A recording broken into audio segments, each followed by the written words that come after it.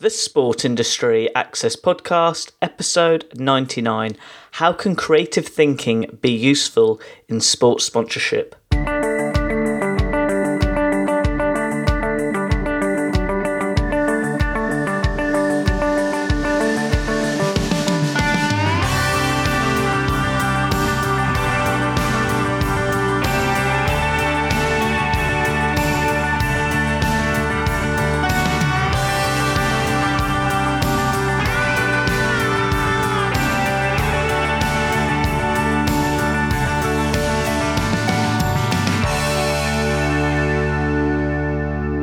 Welcome to another episode of the Sport Industry Access Podcast. I'm your host, Ed Bowers. As always, my goal each week is to interview a special guest who's a sports expert in a specific field in the sports industry, especially if you have an interest in pursuing a career in sports sponsorship. I hope today's episode can be useful to you with regards to your interests and needs. Now, getting back to today's show, this week's special guest is Andy Westlake. Andy is a sponsorship consultant at Westlake Consulting and chairman at the European Sponsorship Association, where he has over 30 years of experience working in the sports industry, specialising in business sponsorship and sports marketing. I can happily say that it's fantastic to have Andy as a special guest on the show. That's why in today's episode, Andy will share his sports career journey and explain to you how creative thinking can be useful in sports sponsorship. Andy, it's great to have you on the show. Please, can you share your sports career journey to listeners? When did it all start? Blimey. So my career started in 1990. I spent 9 years in commercial radio. So actually, when I started my career, it had nothing to do with sport whatsoever. And I wouldn't call myself sort of a massive sports advocate as a kid. I was sort of, pretty impartial to sport, if you like. But then I ended up in a media agency, a media buying agency, really focused on broadcast sponsorship originally because of my radio background. And we quite quickly got an opportunity to pitch for some brand work in the world of sport, applying some of the logic and the planning and the strategic rigor that agency put into their media work. And we ended up winning some work with CGU, the insurance company now called Aviva. We ended up winning some work with Visa Europe, running their Olympic program for the Turin Winter Games, which dates the work somewhat. We ended up winning some work with Specsavers and did a variety of projects. And so that kind of introduced me, if you like, to the world of sport and the power of sports marketing. I was a real advocate and ambassador for sponsorship, of broadcast sponsorship, and all of a sudden realised actually that there was this amazing industry, the sports marketing industry, that had more power, more influence, more effect than anything I'd ever worked on before. And so I was smitten at that point. So I was kind of given an opportunity, if you like.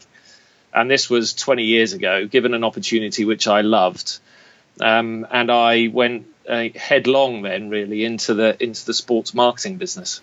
I find this really interesting. Just before 1990, would you mind explaining to the listeners your academic background or what studies you've done beforehand? Plymouth Polytechnic, I did a psychology degree. And I kind of came out of university not with a particular vision or particular master plan. I knew I wanted to get into the media in some way, shape, or form. That was a part of the business world that had appealed to me at that point in time. But as I say, it was I would love to sit and say I had this really, really robust strategic plan that said this is where I'm going to end up in 20 years, but it wasn't really like that. I ended up in radio more by luck than judgment, but I've been the recipient of some really, really lucky breaks over the 30 years of my career. And also, I've been very, very clear about the things that I've loved, and I've pursued them, vigorously after that, which is kind of why I am where I am now. But the psychology degree was helpful to an extent because it gave me, the academic rigor that everybody needs in their professional life. And I think psychology also demands that you have belief in your own point of view. When you're answering a specific question. And in the world of sport, you often are asked to have a point of view on a particular subject. And I think, again, you have to believe in the validity of your own points of view. So I think it taught me a bit. Just relating to the sports industry as a whole now, looking at those last 20 years, how have you seen the sports industry develop from your career perspective? Wowzers. I mean, I think it's transformed considerably over that time. And I think 20 years ago, I think the sponsorship industry was much more of a thing, if you like. There were people in brands that were called the sponsorship department, and the sponsorship department would worry where the branding was, when the athletes were going to turn up, how much print PR they were going to generate. The simple rights management stuff that, there's a list of contractual things in the contract. And so how are we going to make sure they're delivered brilliantly every time? I don't think it was, as much as it is today, a function of marketing. I think nowadays you see marketing directors owning the remit for sponsorship, and great sponsorship, is now great marketing. It's the magic dust that a marketing director sprinkles over their campaign, not only their external facing campaign, but the campaign to engage their staff, their stakeholders, their employees, and everybody else in their corporate ecosystem. So I think sponsorship has turned into a real marketing centric function now inside an organization, and so it demands creativity, it demands rigor, it demands measurement. It's a really, really exciting time, I think, to be in our industry. And with digital and social media and, all of that stuff that's really come about since, certainly in the last 20 years, I think, brands now have a unique opportunity to put themselves in the middle of the discussion between fans and the sports that they love, and for those organisations to authentically add value to those experiences. So I think we're in a brilliant, brilliant time for the world of sponsorship. But I think the old model of sponsorship, that worrying about the branding and counting the media value of that branding, is such an old model. And I think marketing directors now see through it. So I think that's probably, the old model is just redundant now, I think. And so great sponsorship is about great marketing. And so, we have to think much more like a marketeer. Absolutely. And what you're talking about really relates to today's main podcast topic. How can creative thinking be useful in sports sponsorship? Well, look, I mean, to that point that I just made, if you sign a deal with a football club and the only thing you worry about is where the logo is going to go and the logo on the backdrop and the hospitality leverage, then you aren't going to make an authentic and exciting connection with the fans of that football club, because they'll just see your logo. They won't really know what you stand for. Sponsorship really well executed puts, as I said earlier, it puts the brand in the middle of the relationship between the fan and the club that they love. And so with that football example, authentically adding value, using your ticket allocation to give brilliant promotions to the customers that you want to reach, giving your customers a genuine opportunity to be the VIP guest of that club. There's so many more opportunities now for creativity to bring the relationship to life between the fan and the sports that they love. Creativity now has to be at the heart of executing brilliant sponsorship, because without it, it's just wallpaper. A friend of mine at my previous business at Fast Track used to say it's like the toy without the batteries.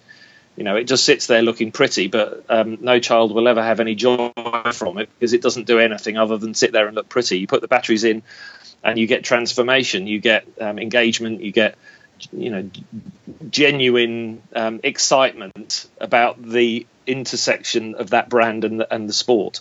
So creativity has to be at the heart of brilliant sponsorship activation, and that's why we see so many great award-winning campaigns that do have creativity and brilliant ideas and digital and social execution and content production at its heart, because that's where the magic happens. You don't get any magic dust without creativity. It's just a bit dull. So I'm a great believer in the power of creativity and sponsorship. And I think, we're at a time where innovation and great new ideas will win awards and will create campaigns that will live long in the memory, I think. Just for people who are listening and right now and would like to work in sports sponsorship, what career skills, in your opinion, do you need? Look, I think you need some basic skills. You need the writing skills and presenting skills and sales and negotiation and all of that good stuff. You need the kind of basic business skills that you'd need in any other sector, frankly. I think you do have to have a creative head, as we talked about, and as is the topic of conversation today. I think creativity helps you to elevate yourself above the crowd, because people are looking for great new ideas. They're looking for people to be able to translate the innovation that's happening in the digital world into the sports marketing world more actively, and that takes a bit of creativity and a bit of bravery. I also think you need the ability to get the very best from those around you. So the teamwork ethic is an incredibly powerful thing, and I think in the world of sports marketing, the ability to work as a team and to be able to develop brilliant ideas together is a real skill that's important. I also think, like you have with this podcast, I think you have to be more than just a lover of sport. You have to be a lover of the power of sport from a marketing perspective. And I know that sounds a bit trite when you're talking about sports marketing, but I used to hear from graduates all the time when I was in my previous role at Fast Track. I'd say, well, why do you want to work in sport? And they say, well, I just love sport. Well, yeah, but everyone loves sport, don't they? So you've got to be an advocate, an enthusiast for the world of sports marketing. And it's very easy to do that, because there's lots and lots of resources out there that will give you an opportunity to get under the skin of how this business works. And so, those would be the key skills, I think. That is great, and I really hope the listeners take that on board. Would you mind explaining to the listeners what the European Sponsorship Association is all about? Because I think this could be a great resource for them. Yeah, sure. So I've been on the board of ESSA for 2 or 3 years, and I took on the chairman role about 6 months ago. So yeah, ESSA is it's a trade body that represents the interests of the sponsorship community. We have members, brands, agencies, and rights holders in our community. And our brief, if you like, is to inspire, unite, and grow the sponsorship industry. We do that without the sounding like it's off a script. We do 4 things. We run lots and lots of events for our members. So we run monthly events with great speakers. We have an ESSA Awards program where we champion the very best work in the European community. So that's one thing. We run a bunch of educational resources. So we have our main program is called the ESSA Diploma, which is a specific qualification in the world of sponsorship. We've had over 300 alumni now go through that course. We have about 60 or 70 students every year. We do some policy work, a little bit of policy work, around some of those key policy areas: alcohol, gambling, high sugar, salt, sugar and fat, all that kind of stuff. And then we also provide some resources to our members, so case studies, information on the size of the market. We try to share our members' research insights so that our community understands how sponsorship works in more detail. And if your listeners want to sign up for the newsletter, there is a free newsletter that you can get. I'd encourage anyone that's listening to go to the ESSA website, which is www.sponsorship.org, and there'll be a place on there where you can just sign up for the newsletter. So it's a great resource. There's a limited amount of information on there if you're not a member, but your listeners will be able to get access to some old case studies and some information. And then there's an email newsletter that comes out to them. So but it's a great organisation. We represent a decent proportion of the industry. My vision is to get everybody that's in the sponsorship industry as a member of ESSA, because if we have everybody in, then we'll have a great deal more resource and we'll be able to evidence the power of our community much more effectively. So that's the mission, I guess, over the next few years, to raise the profile and to bring more members to the table. But yeah, we'd love to have your student listeners and the listeners to the show to be much more actively involved in ESSA. Absolutely. There will be a link relating to this blog post where you can opt in. Just relating back to your career now, what have you been up to recently? I was, as you know, I was a CEO of an agency called Fast Track until 2015. I've been there 13 years, so I left and I set up my own consultancy called Westlake Consulting. It didn't take too long to come up with a name, obviously. Chairman of ESSA, I sit on the board of BUCS, British University and College of Sport, which, again, many of your listeners will be aware of. And I'm also actively involved with my local ladies football club, Chesham United Ladies, because my daughter plays football there. So I do a number of things. But yeah, Westlake Consulting, the brief there is working in partnerships in sport. So I work for brands who are scratching their head about how to get into and activate relationships with sports rights holders. And I do work with rights holders that are looking to understand the commercial value of their rights and also taking them to market a little bit. So I do some sales and some publicizing of some of my clients' rights that are available. So yeah, doing a number of those sorts of projects at the moment. But yeah, it's good fun. It's good fun. It's nice to have a slightly different view of the world being a freelancer than being in the corporate environment. But it's good fun, and I really enjoy the ESSA work as well because it feels like I'm helping to drive the industry forward across Europe. Just on a personal note, then, what have you enjoyed the most from your sports career, looking back right now? That's a good question. What have I enjoyed the most? I mean, I've enjoyed being part of building a great business. At Fast Track, I was in that business for 13 years, and I still see people that work to Fast Track that say it was the best place that they ever worked. We have an alumni of all the people that have ever worked at Fast Track, and actually an email just went out this week to all of those people inviting them to a drink later in the summer. And they're an amazing group of people who are doing an amazing array of things, big brand jobs, big rights holder jobs, big agency jobs. But no, I really enjoyed being part of that great business. I'm very proud of the award-winning work that we've done over the years, and that stretches back 25 years. We did some work with DHL way back in the mists of time that won some great awards. We did some work with Ricky Hatton on Ricky Hatton's Comeback Fight, which won a Sport Industry Award for best use of social media. We won lots of big agency award, Marketing Magazine Agency of the Year.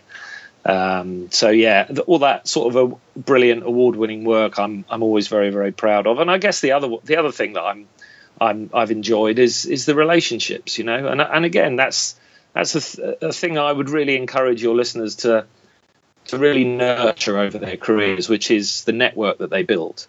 Because if you nurture the relationship, every single relationship you make professionally, nurture it throughout your career, because they're all helpful.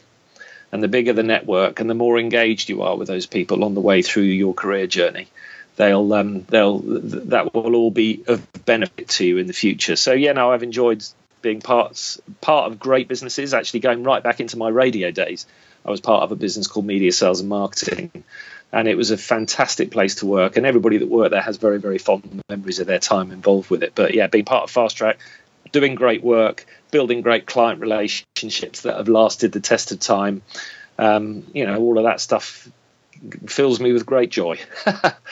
I think you've just highlighted a really important point there, Andy, about networking. It's such a buzzword, but how you described it is so true. It's even how we're connected today. And I feel like we're at a great stage of the interview. I'd like to finish with an inspirational question. What advice would you give to university students who want to pursue a career in sports sponsorship? Yeah, so, well, I mean, some of it reflects on some of the stuff that we've already talked about, Ed, I think. I mean, the advice would be really think about why you want to be in this industry. It's got to be more than I love sport. It's a really important point. But I heard probably 500 graduates say that to me over my 13 years at Fast Track, and I don't think I employed any of them. It's got to be about more than I love sport. Read about the industry, watch what you can, listen to your podcast whenever it comes out. Be a sort of voracious reader and an enthusiast for what's going on in the market. Work hard to connect with, people of influence and work the network. And don't give up. I mean, it is a people industry, And often it is not what you know, but who you know. That's not necessarily a good thing. But a lot of the people that you'd want to know will eventually give in and give you an audience. So I think don't give up. And look, if I can ever be helpful to any of your listeners, then they can hunt me down on LinkedIn or on Twitter or whatever, and within reason, I'll attempt to be helpful. But yeah, I mean, it's a wonderful industry to work in. I think it's a brilliant opportunity to combine your passion with a channel that has real marketing impact. It is the magic dust, absolutely the magic dust that a marketing director can sprinkle over anything that they're doing. And so I continue to be a real ambassador for the power of our industry. And the more people that from university that decide to make a beeline to the sports marketing world is a great thing. Andy, that is great. I know you've mentioned it very briefly, but how can people interact with you online? So Twitter at Andy Westlake, LinkedIn the same. Andy Westlake, you'll find me on LinkedIn. And if anybody wants to send me a LinkedIn invitation, please just don't send the standard one.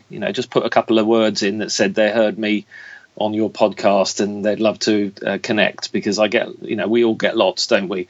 But I only connect with people if there's a sensible reason to do so. So, but I'll willingly do that if I hear anybody, or if I get anybody that comes as a result of this. That is great. To all the listeners listening in, all those links will be on my website relating to this blog post. Andy, it's been great chatting with you today. Thank you very much. You're very welcome. What a brilliant interview from Andy, and I really do hope you enjoyed that as much as I did.